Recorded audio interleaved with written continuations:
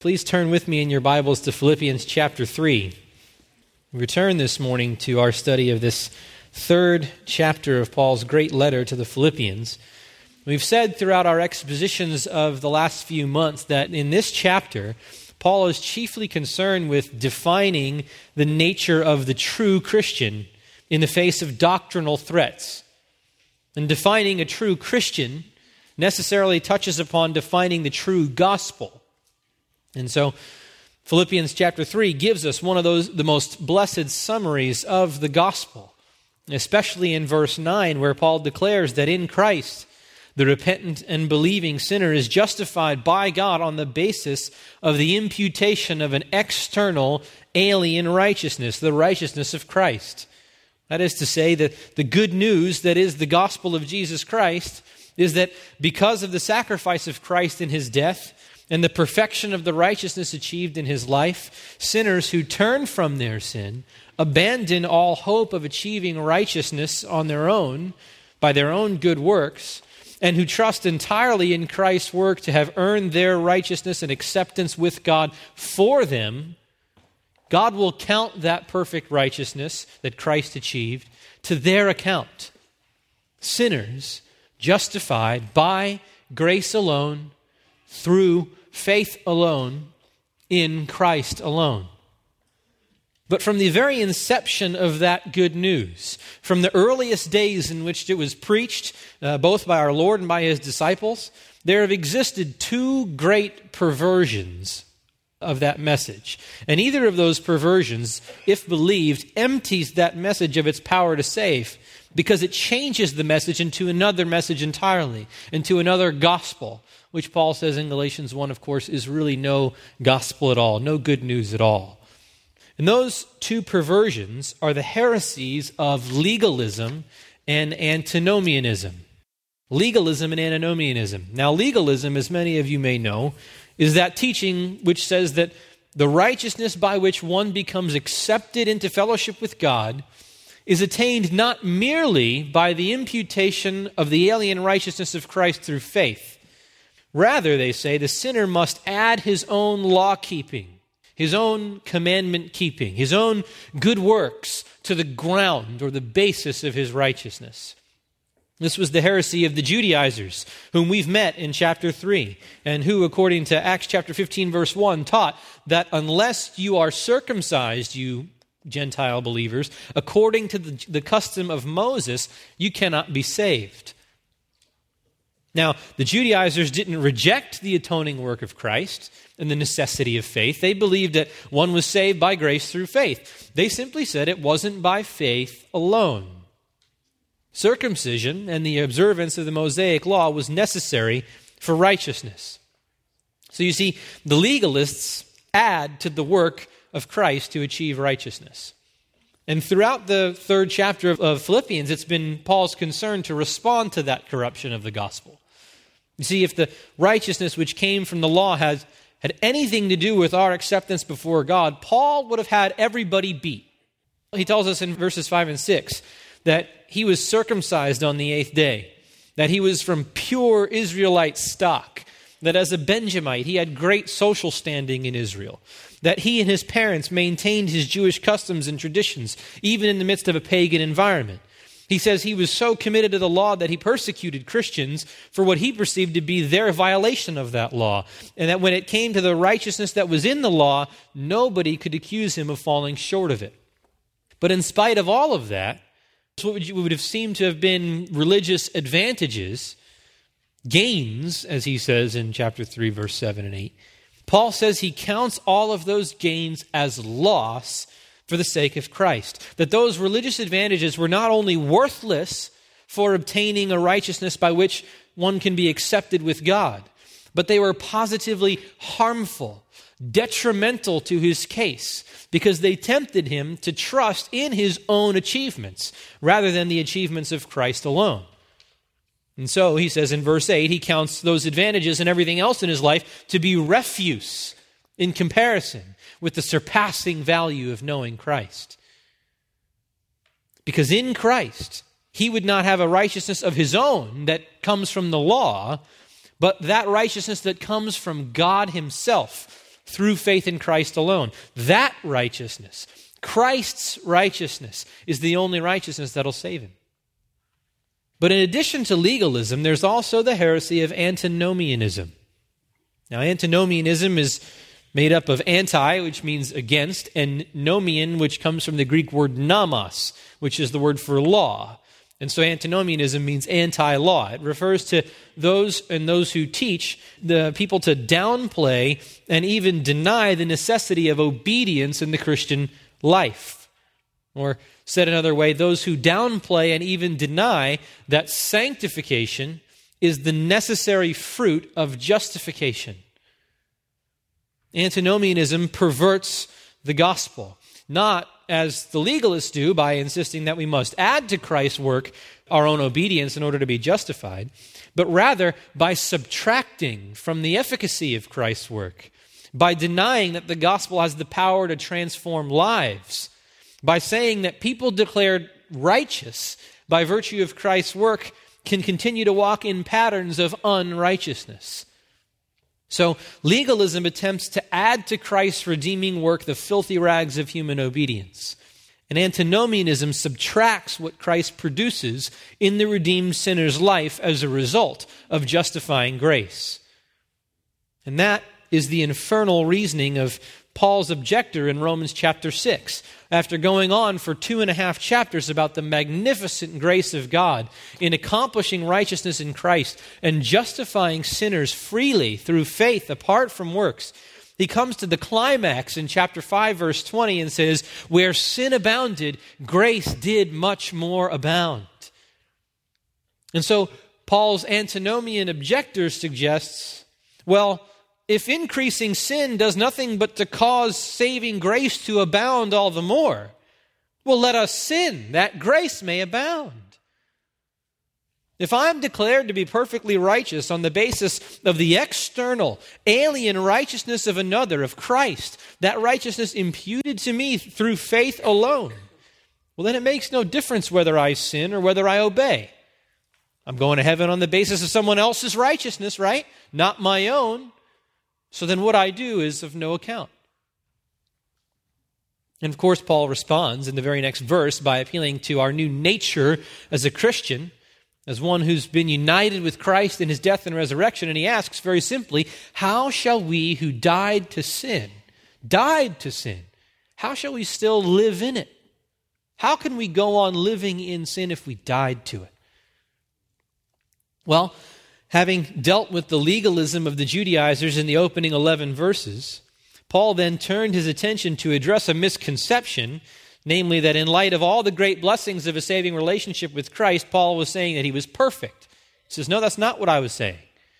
So he writes, verses 12 to 16, that he's not already become perfect or attained to the resurrection of the dead, but that he presses on in the race of the Christian life, straining every spiritual muscle that he has in the pursuit of practical holiness, so he can reach the finish line and lay hold of the prize that is face-to-face, sin-free fellowship with Christ himself. And by virtue of those exhortations unto maximum, sustained, concentrated effort in the fight against the flesh and in the pursuit of holiness, Paul puts the lie to the error of antinomianism. If we're to press on, if we're to strain forward to what lies ahead, if conducting ourselves in a manner worthy of the gospel means pressing on to lay hold of the practical holiness for which we were laid hold of by Christ, well, then antinomianism is contrary to that gospel. And that's precisely Paul's point in our text this morning. Let's read starting in Philippians 3, verse 17, going all the way to chapter 4, verse 1. Paul writes, "Brethren, join in following my example, and observe those who walk according to the pattern you have in us.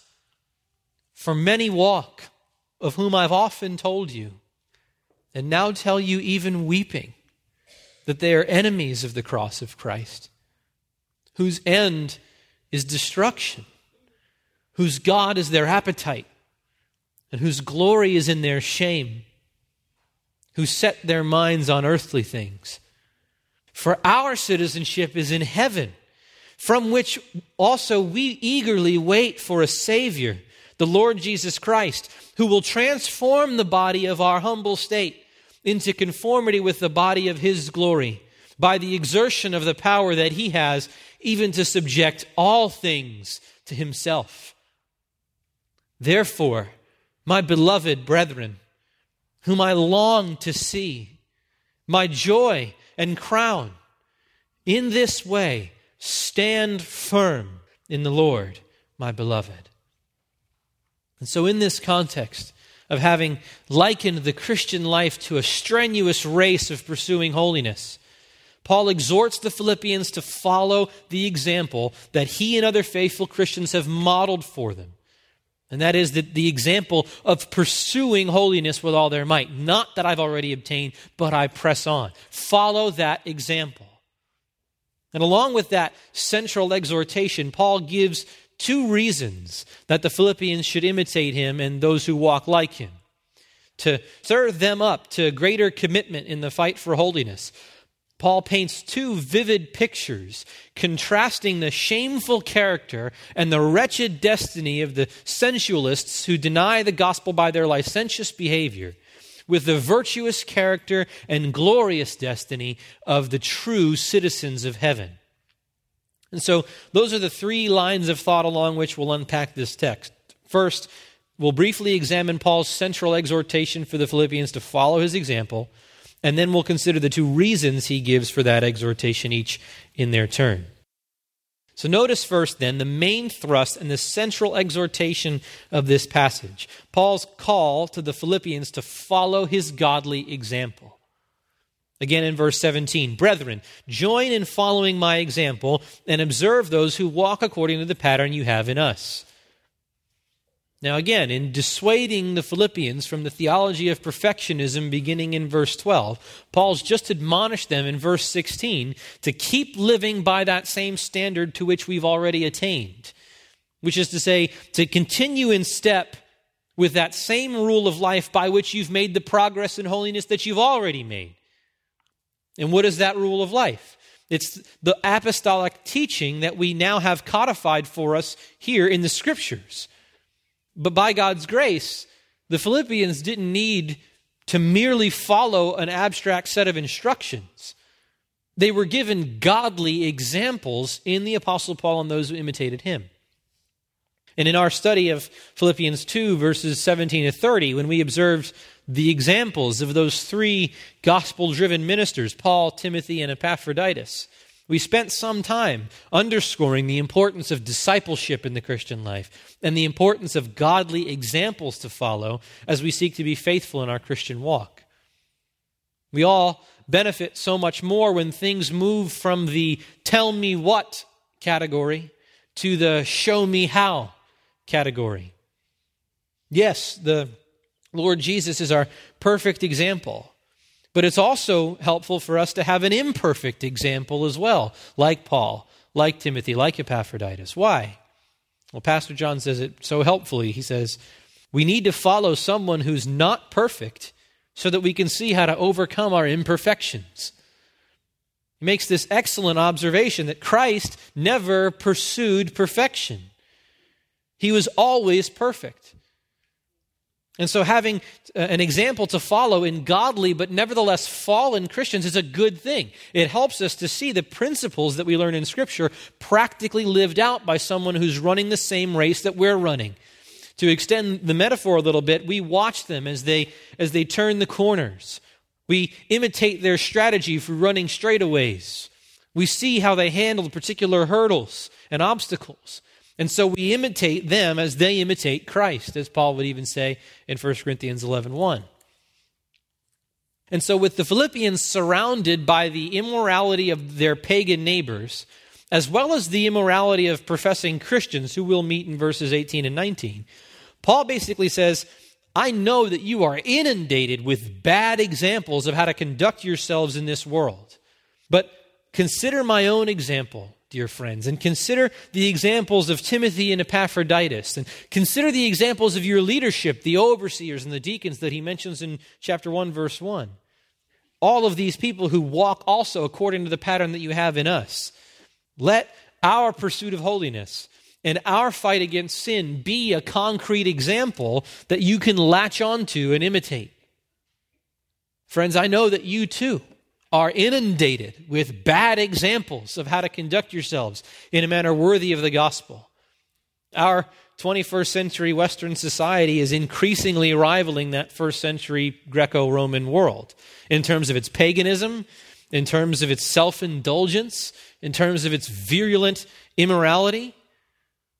And unfortunately, those who would call themselves Christians in large measure are being conformed to the pattern of this world more and more every day. Many professing Christians have so abandoned any commitment to sound doctrine and careful study of the Scriptures, and they've so imbibed the spirit of this age and the devil's imitation of what they call Christian liberty, that their seared consciences permit them to indulge in the deeds of the flesh without a thought to how their behavior belies the profession of their faith. And if you're not vigilant in submitting your mind and your affections to Scripture, that bad example can begin to look attractive. After all, you say, these are professing believers. They go to church. They listen to sermons. They read their Bible sometimes. And look at how they enjoy their freedom in Christ. Well, they seem to have the best of both worlds. But I say it again, indulging the desires of the flesh in the name of free grace is not the biblical doctrine of grace, nor the doctrine of Christian liberty. It's Satan's knockoff, his cheap imitation. And they don't have the best of both worlds, because the Lord made it clear that you can't sit at two tables.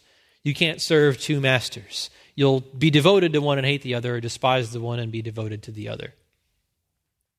And so don't follow the example of such people who redefine sanctification such that there's no actual effort that's required on your part.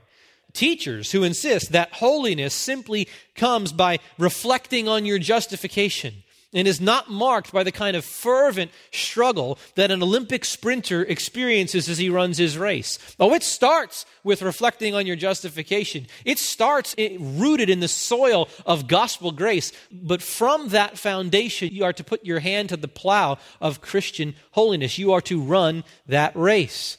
So don't surround yourselves with teachers who teach that and with people who live according to that. Rather, surround yourselves with the kind of godly examples that are serious about the pursuit of God and serious about the fight for holiness. That is your responsibility. You know, it's unlikely that someone who is more mature in the faith is just going to come right up to you one day and say, hey, follow my example. You know, that might be nice, but it also might be a little presumptuous, and you might not know how you feel about that. But no, it's on you. You need to cast a discerning eye on those people in this church that are worthy to be imitated, who are walking according to the pattern that we have in Paul, and who are zealous to grow in the grace and knowledge of the Lord Jesus Christ. And you need to ask those people to disciple you, to get in your life, to read Scripture with you, to pray with you, to read good Christian books with you and discuss them, and show you how life works step by step as they've gone through it, and you can look to them and say, how did you handle this? How did you, how can you be a Christian dad, mom? How can you be a Christian worker, a good employee? How do you deal with suffering? How do you deal with an unbelieving spouse or other family member? All those kinds of questions. We get principles here, and this book is entirely sufficient.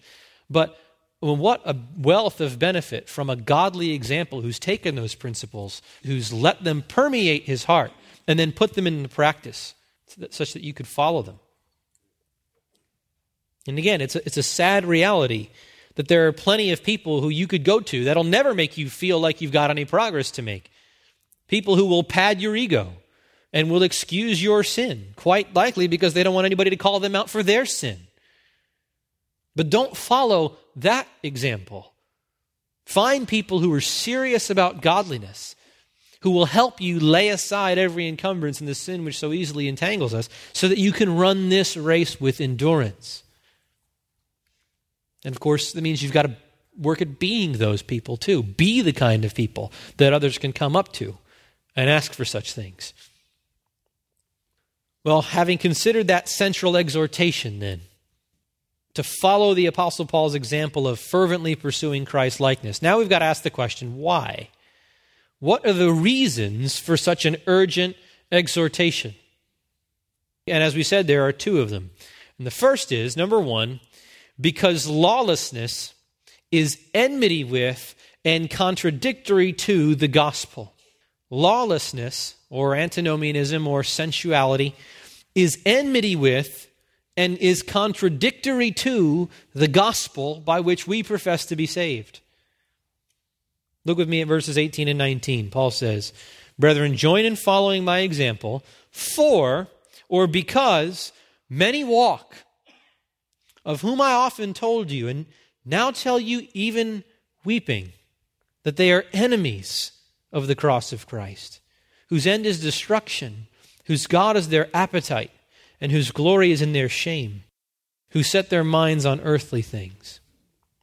So here we meet the antinomians, professing believers who have so corrupted the doctrine of Christian liberty that they have seared their consciences and have plunged into a lifestyle marked by sensuality, by shamelessness, and by worldliness. In fact, Paul uses such strong language that some are hesitant even to grant that these are professing Christians. They think they're just out and out pagans. And surely part of Paul's point is to show that they're not true Christians, and so there is little difference between those two. But these are professing Christians, and we can tell that for a number of reasons. First, there's the repetition of the verb walk from verses 17 to verse 18. Now, that's one of Paul's favorite words to describe the conduct of the Christian life. Ephesians 4, walk in a manner worthy of the calling with which you've been called. 1 Thessalonians 2:12, that you might walk in a manner worthy of the God who calls you into his own kingdom and glory, and throughout the epistles.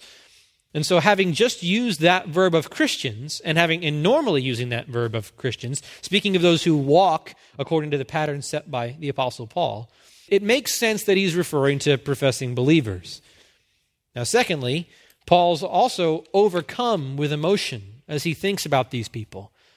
As we'll see, this is the only place in all of Paul's writings where he says that he is currently weeping in the present tense. Plenty of places where he talks about his weeping, but never where he says, I'm actually weeping right now.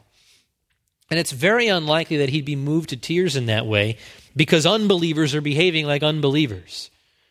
He would expect that. And finally, the context and the whole flow of his argument has been about pursuing sanctification as the necessary fruit of justification. And as he says himself in verse 12, that unbelievers can't press on to lay hold of Christ until Christ has first laid hold of them. And so when he says that many walk as enemies of the cross, he's not referring to people who are openly hostile to the gospel, enemies of the cross in that way. These are people who would agree with the claims of Jesus as being Messiah and Lord, and the one who died for sins and was buried and was raised on the third day according to the Scriptures. They believe all that. That's not why they're enemies. They're enemies. They have become enemies of the cross, not by their profession, but by their behavior. And we'll look into that in a moment. But first, let's set the scene here. As Paul exhorts his dear friends to greater Christ likeness, his mind turns to other professing believers that he's interacted with. Perhaps those whom he had at one point considered to be as close to him as he considers the Philippians to be. And it's as if he pauses at his desk and he puts his pen down and he looks out a window into the distance. And in his mind's eye, as he's writing this, he sees the faces of those who might at one point called themselves a brother and a sister, whom at one point he might have called a brother and a sister. But as he thinks of their conduct and how they've abandoned the pursuit of holiness to indulge the desires of the flesh, he is overcome with sadness and with grief. And his eyes well up with tears, and he tries to choke them back, but it's no use, and he finally lets out a loud cry as his tears overflow right onto the parchment. Those whom he at one time counted to be friends, he now says that they are enemies of the cross of Christ. It's truly as if he's mourning the death of a loved one that he's lost, loved ones.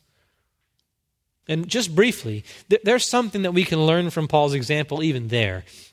In this verse, in no uncertain terms, Paul is clear to say that the destiny of such professing believers who give themselves to gratifying the desires of the flesh is destruction.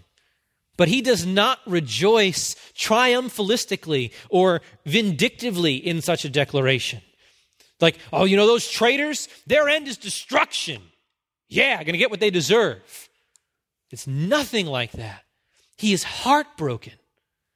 And we should be heartbroken too over professing believers whom we know who've denied the faith by their conduct, maybe not by their profession, but who bring reproach upon the cross by their profligate lifestyle, by their lack of concern to submit their lives to the lordship of Christ. We see that and we tend to get annoyed and we tend to get defensive because, as David says, right, Psalm 69:9, zeal for your house has consumed me. But we need to drink deeply of the spirit of the great apostle and deal in brokenness, knowing that, as James says, the anger of man does not achieve the righteousness of God. And so, these professing Christians, they're enemies of the cross of Christ. Not because they were doctrinally opposed to the saving efficacy of the cross. They would boast in the grace that they thought was theirs by virtue of the saving work of Christ. No, they had become enemies of the cross by rejecting the implications that the cross had on their daily living. In a word, they failed to conduct themselves in a manner worthy of the gospel of Christ. Our thesis verse, Philippians chapter 1, verse 27. So you see, you can be an enemy of the cross by denying its sufficiency to be the sole instrument of salvation. That was the error of the legalists. Or you can be the enemy of the cross by denying its power to transform lives, to free sinners, not only from the penalty of sin, but also from the power of sin. And that is the error of the antinomians. The one adds to the cross and the other subtracts from the cross. Both are enmity with and are contradictory to the gospel.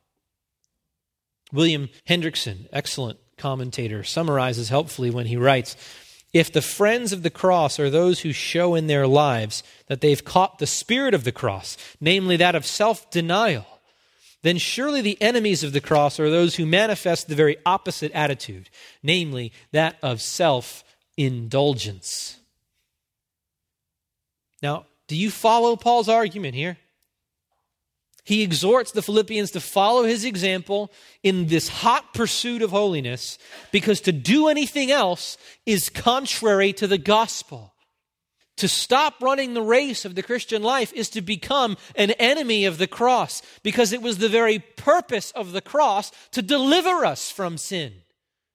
Titus 2:14 tells us that Christ gave himself for us to redeem us from every lawless deed and to purify for himself a people for his own possession who are zealous for good deeds, not lax about good deeds, not take it or leave it. And so when you attempt to cash in on the forgiveness of the cross by confessing Jesus as Savior, but then fail to take up your cross and die daily to yourself and your sinful desires and to submit your life to him as Lord, you contradict the gospel you claim to believe and show yourself to be an enemy of the purifying cross of Christ. And Paul describes these enemies in 4 ways. He starts at the end and first exposes their destiny. He says in verse 19 that their end is destruction. And friends, this is none other than the eternal, conscious torment and everlasting punishment of hell. We don't say it flippantly, but we don't avoid it. We say it solemnly and soberly.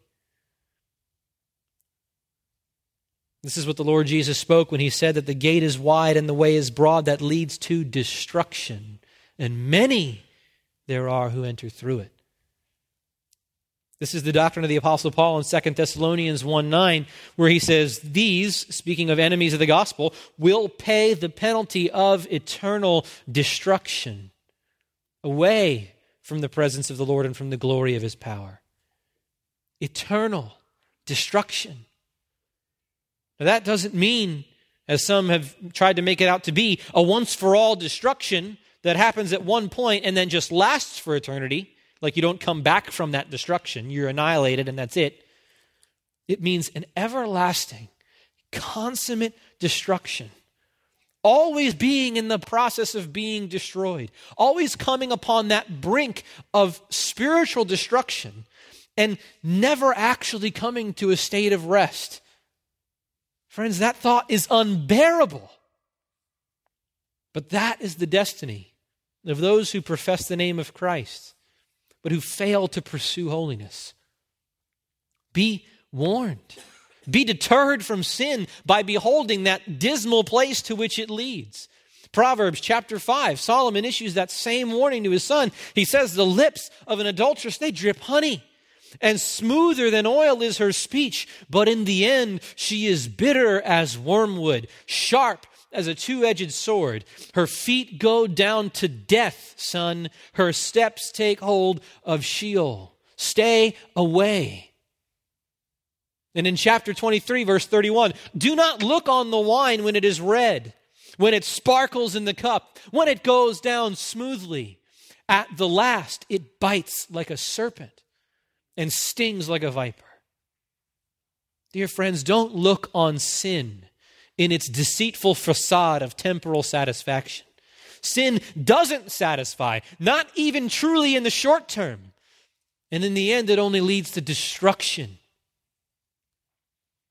And Paul goes on to describe their sensuality. Again, in verse 19, their end is destruction, whose God is their appetite. These are marked by sensuality.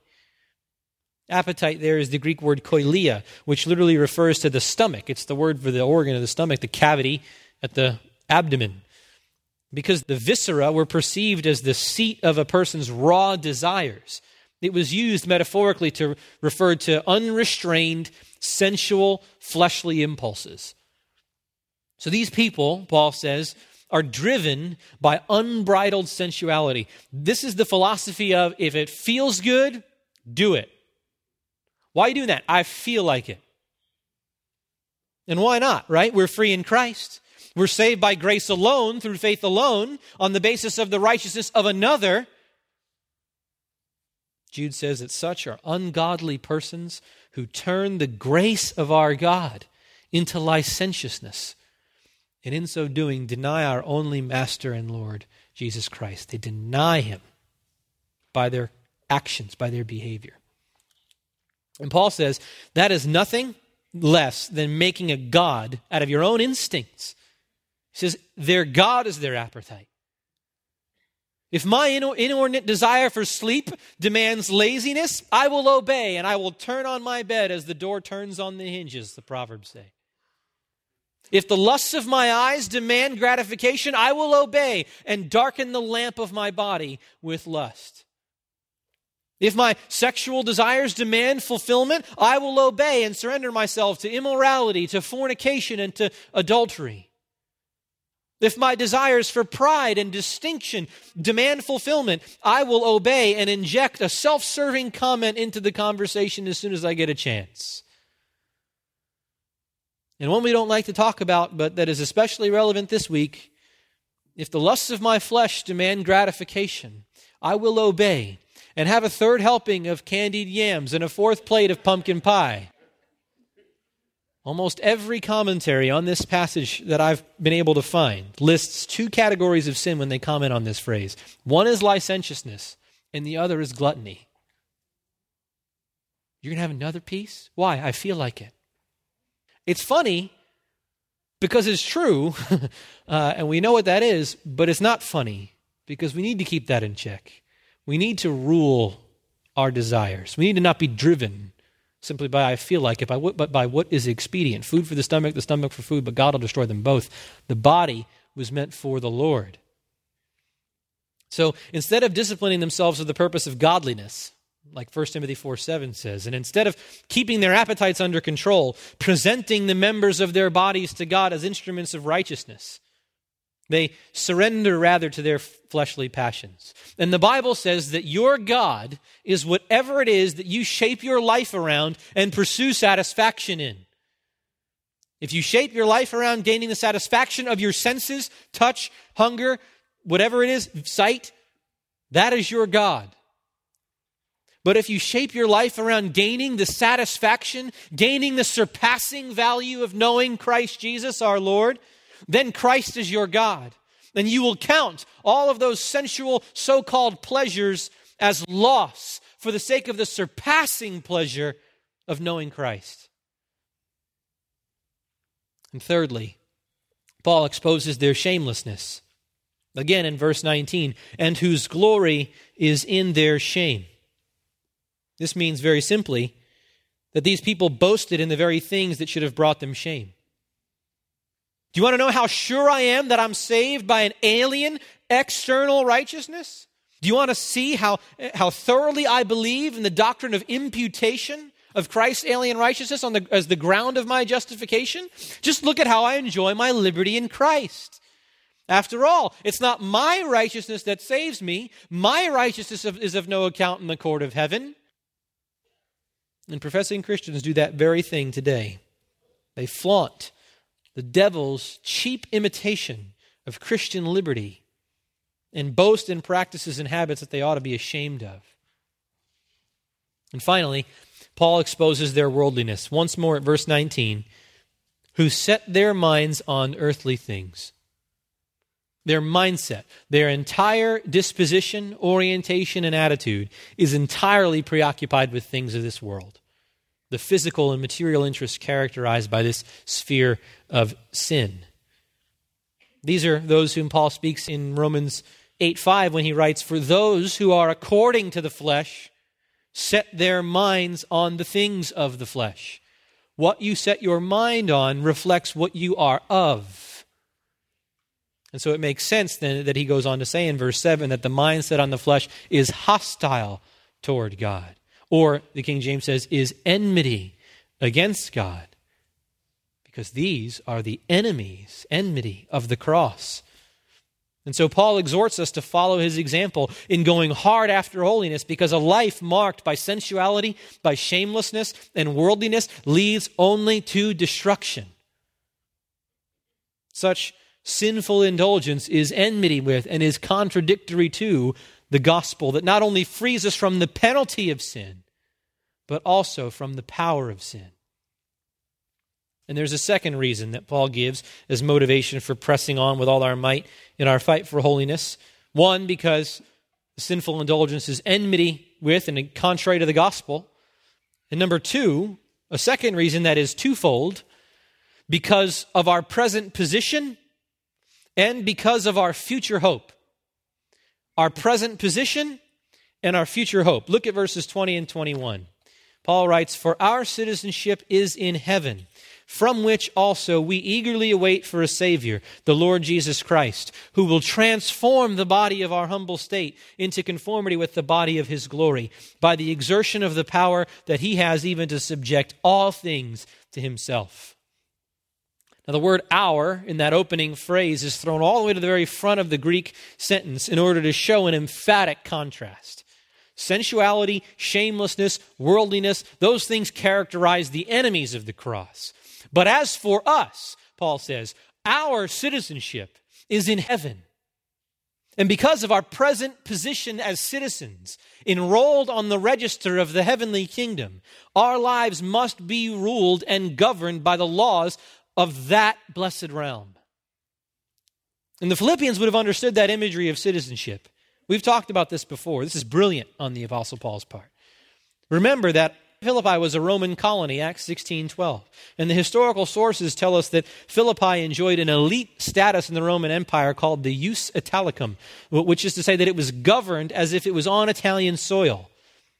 Philippians, they didn't have the governing bodies there with them on their soil. They're in Rome, so it's almost like a double win. They can be governed under the relaxed laws of a citizen of the empire, but the governing officials weren't there setting up shop. Of course, they had ambassadors or the equivalent of that, but it was a good deal in Philippi. They enjoyed the full rights and privileges of Roman citizenship as if they had been born there themselves, and they were proud of that status. They spoke Latin, the Romans' language. They copied the Romans' architecture, and they even adopted the way that the Romans dressed. Everything about their way of life was governed by a kingdom which they were citizens of, but were not presently living in. And so Paul latches onto that reality and says, brothers, you may glory in your Roman citizenship, but you must recognize that you are citizens of an infinitely greater kingdom, the kingdom of heaven itself. And though you remain on this earth, you are nevertheless enrolled on that heavenly register as citizens of the kingdom there. That's what Philippians 4:3 says just a little bit later. It says that your names are in the book of life. And you are, Ephesians chapter 2, verse 6, presently seated in the heavenlies with Christ. Your imperishable and undefiled inheritance is reserved in heaven, 1 Peter 1:4. Your great and final reward is in heaven, Matthew 5:12. Your treasure is stored up in heaven, Matthew 6:20. And so there may be people who have abandoned the pursuit of holiness, but they belong to the realm in which sin rules. And so their conduct is determined by sin. But, dear brothers and sisters, our citizenship is in heaven, in the realm where Christ Jesus rules as Lord. And so your conduct must be determined by that reality. And if we presently belong to a kingdom that is distinguished in every way by holiness, we ought to live holy lives as citizens of that kingdom in this heavenly colony here on earth that we call the church. But not only are we spurred on to holiness because of our present position, we're also motivated to pursue Christ's likeness because of our future hope. Paul goes on to say, from which also, that is from heaven also, we eagerly await for a Savior, the Lord Jesus Christ, who will transform the body of our humble state into conformity with the body of his glory. So in contrast to the sensualists who set their mind on earthly things, the true believer eagerly awaits for Christ's return and is thus preoccupied with heavenly things. He sets his mind on, he keeps seeking the things that are above, not the things that are on earth. Why? Colossians chapter 3, because Christ is there. And if Christ is our treasure, our hearts will be with him who is our treasure in heaven. For where our treasure is, there our heart will be also. We'll be focused upon heavenly interests, governed and regulated by kingdom purposes. And chief among those kingdom purposes is our own growth in personal holiness. And then when Christ appears, what is it that Paul emphasizes that he'll do? He says he'll transform the body of our humble state into conformity with the body of his glory. And if you are in Christ here this morning, you know what it is to groan in this body, as Paul says in 2 Corinthians 5, being burdened by the weakness of your flesh as a result of sin. Our bodies are not inherently sinful. They're not merely a prison in which we long to escape from. Adam and Eve, right, were created perfectly in the image of God. They were both soul and body. But ever since Adam fell, our bodies have reaped the corruption of that seed of disobedience and rebellion. And it's because of sin that our bodies decay. It's because of sin that we are beset with weakness and infirmity. It's because of sin that our bodies will finally succumb to death. And of course, we groan not only under those physical weaknesses, but we groan in a body that is still beset with sin itself.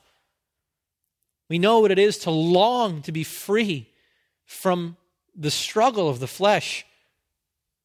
And yet we have remaining sin, and so we eagerly await the coming of our Savior, because he will transform our bodies so that they're conformed even to the body of Christ's own glory. He will literally banish sin from our bodies. The answer to Paul's cry in Romans 7:24, who will save me from the body of this death, is answered in this text. We eagerly await a Savior, the Lord Jesus Christ. He will save you from the body of this death. Just as Christ's resurrection is the guarantee of our resurrection, so is His resurrected and glorified body the guarantee of our resurrected and glorified bodies. And if we had more time, I'd ask you to turn to 1 Corinthians 15 and do that in your reflection this week, because that's such an amazing chapter about the hope of our resurrection, without which Paul says we'd be, of all men, most to be pitied. But we learn something of that precious future hope that as we put on the perishable body that was sown in corruption after the earthy man, Adam, so we will put on the imperishable body in glory and in power after the second Adam, Jesus Christ. We've borne the image of the earthy man, and then we'll, at that point, bear the image of the heavenly man. And the key there is that what is He going to come to do? What is going to be the key thing about that transformation? Is that our bodies will be free from sin. See, the very nature of His final work of salvation at His coming will be to transform our sinful bodies into sin-free, glorified bodies. To finally purge us. And if we eagerly await that, friends, how can we do anything less than fight sin with all our might now? If that is the great destiny of this body, as it experiences such a consummated salvation, the goal of what we're all looking for and laboring for, how can I presently yield it and its members as instruments of unrighteousness, surrender my body to uncleanness, join the temple of the Holy Spirit, the temple of Christ, with a harlot, as Paul says in 1 Corinthians 6? That motivation of the end of what Christ is making you and will make you for certain is to have an impact in your motivation for the fight for holiness. That is where you're going. The finish line is secure. You're going to get there. And so start now. Why? It's as if you'd be if this body is this corrupt thing that's just going to perish in the grave and whatever, then live it up, right? If we're just going to be destroyed. But if this body is going to be reaped imperishable, it's like making deposits in an account that's going to close versus an account that's going to open and remain open. I'm going to invest in the account that I can have remain open for eternity. I'm going to start bringing that glorious hope into equity, into conformity with the present practice of my life. 1 John 3, 2 and 3. We know that when He appears, we'll be like Him because we'll see Him just as He is.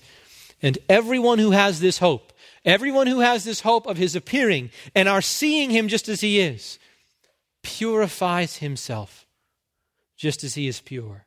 If that's what I'm going to see, if that's the goal, if that's the end, if that's my destiny, I'm going to purify myself starting now. 2 Peter 3, 13 and 14 says, "But according to His promise, we are waiting for a new heaven and a new earth in which righteousness dwells. Therefore, beloved, since you are waiting for these, since you're waiting for a renewed earth and a renewed body that will fit you for that new earth, be diligent to be found by Him without spot or blemish and at peace." You see, an eager expectation of Christ's return does much to protect the believer from earthly sensual enticements. That's the parable of the 10 virgins in Matthew 25, and just before that of the slave who, his master's gone away and he's coming. Be on the alert. Be ready because you don't know when He's coming. And I don't know about you, but I would hate to be doing something stupid when Christ comes back. I hope that when He comes, I'm engaged in some of the loftiest worship or some, if it is that He comes back before He takes me to heaven. But if He was to come back, how ridiculous would it be to be involved in something frivolous or worse, something immoral, something sensual, something where I'm gratifying the disease of my flesh. And since you don't know when that is, you've got to be on the alert at all times. Those of you who know yourselves and your sinful frailty will ask, can it be possible that this lowly body will be so transformed as to be free from sin and infirmity and decay? Can it be? And the answer is yes, it can, by the inestimable power of Christ. Verse 21, if He can subject all things every power in the entire universe to himself, we have every reason to trust that he can use that same power to ensure that we shed this body of humiliation, perishable, weak, full of decay, and put on a body like unto his own glory, imperishable and powerful. And after all of that, what remains to be said? What is the conclusion? But chapter 4, verse 1.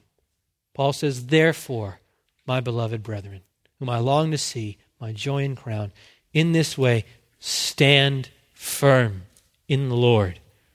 Because there are many professing Christians who live in a way so as to deny their profession of faith and put them at enmity with the cross of Christ. And because such an end of that kind of way of life is nothing but destruction, dear friends, stand firm. And I think this is why Paul heaps up so many words of tender affection. Beloved, brethren, longed for ones, my joy, my crown. I can imagine him looking again into that distance and in his mind's eye seeing the faces of the sensualists who profess to be believers, and then seeing the faces of the Philippians as he thinks of them, and being overcome with emotion that any of them might go the way of the sensualists, that they might go out from Christ and demonstrate that they were never truly of Christ. Not his Philippians. Paul can barely handle the thought. Not you, not my beloved brethren, not you who my heart aches to see, not you who will be my joy and crown of rejoicing on the day of Christ Jesus. And I share that grace life, not you. Don't you come to that day and let one of your elders find you to not be there. Don't let it be that one day we hear of you off the rails somewhere, living in profligacy, living like Jesus is not your master. Don't slacken in your pursuit of holiness. Set yourself on that path that stays firm, that stands firm. That's the imagery, a soldier standing firm, holding his ground. And don't only be warned by that negative example, but be wooed by the promises of our present condition and our future hope. If you're in Christ, at this very moment your name is enrolled in heaven. Your citizenship is there. You're in a colony of heaven here on the earth. And so I plead with you, live like it. And don't forget, the King is returning soon. And when he comes, he'll exercise his almighty power, will banish sin from your bodies, transform the body of your humble state into conformity with the body of his glory. And that same power that will accomplish your glorification, listen, is presently working in you to will and to work for his good pleasure. It's the same word, energeia. It's the same word in Philippians 3:21 that'll transform your body that in Philippians 2:13 is currently at work within you for your sanctification. And so on the basis of that glorious, gracious reality, marvelously gracious reality, work out your salvation with fear and trembling. Lay hold of Christ. Run with endurance. Hold your ground. Pray with me. Lord, we thank you for your word, and we pray that this wouldn't be words, that this wouldn't be just talk, but that it would find a root in the hearts of your people, and that you would change us by it. Not just for today, not just for this afternoon, not just for this week, but forever, that we will have come under the sanctifying influence of your word and be more radically devoted to obedience, to pressing on, because we know that you, at the finish line, are worth it. Surpassing value. We know it. And so we ask you to confirm to our hearts and accomplish this great desire of ours to give you what you are worthy of in your people. We pray in Jesus' name. Amen. For more information about the ministry of the Grace Life Pulpit, visit at www.thegracelifepulpit.com. Copyright by the Grace Life Pulpit, all rights reserved.